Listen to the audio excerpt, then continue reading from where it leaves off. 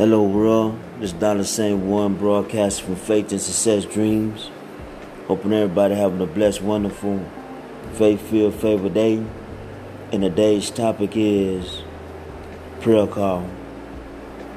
I want to inspire you, motivate you, and encourage you today with Luke 15 verses 10.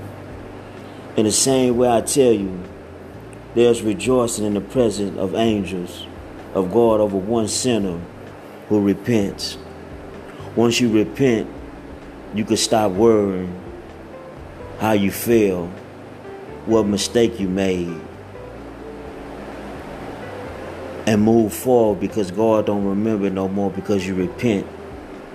You've been redeemed. You can move forward. This is the day that the Lord has made.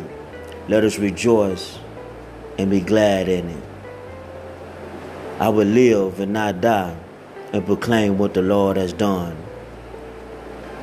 I inspire you today, motivate you today, encourage you today to rejoice because you're here today by grace, mercy, and favor. Let us pray.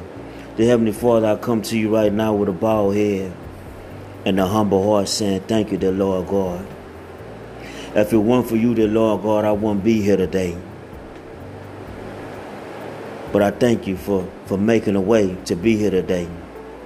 And we thank you, dear Heavenly Father, for making a way for others today that we're praying for today. Those are homeless. Those are in shelters. The single mothers, the single dads, the single individuals that's out there in life that feel like they are lost, dear Heavenly Father, we pray that you be with them. Those in nursing home, those who are incarcerated behind the wall, that you support them and guide them, dear Heavenly Father, and heal their pain, dear Lord God. Because you said, well, 2 or 3, dear Heavenly Father, you'll be in the mix. Lord, we thank you that we are seeds of Abraham's, that we are seeds of the promise. We thank you, dear Heavenly Father, that we are your servants today. We're here to serve you, dear Heavenly Father, because we know to serve you, because this is the day that you made, and we will rejoice and serve you, dear Heavenly Father.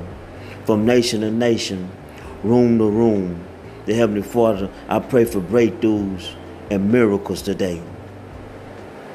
Because you said in your word, in the same way, I tell you, there's rejoicing in the presence of angels of God over one sinner who repents. And we realize the Heavenly Father, we're made from dust off the ground.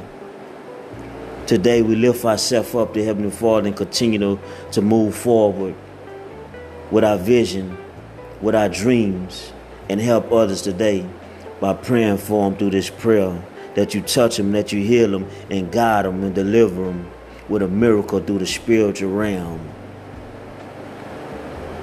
with a breakthrough in their life so they can move forward in their life, dear Heavenly Father. In the name of Jesus, I pray. Amen.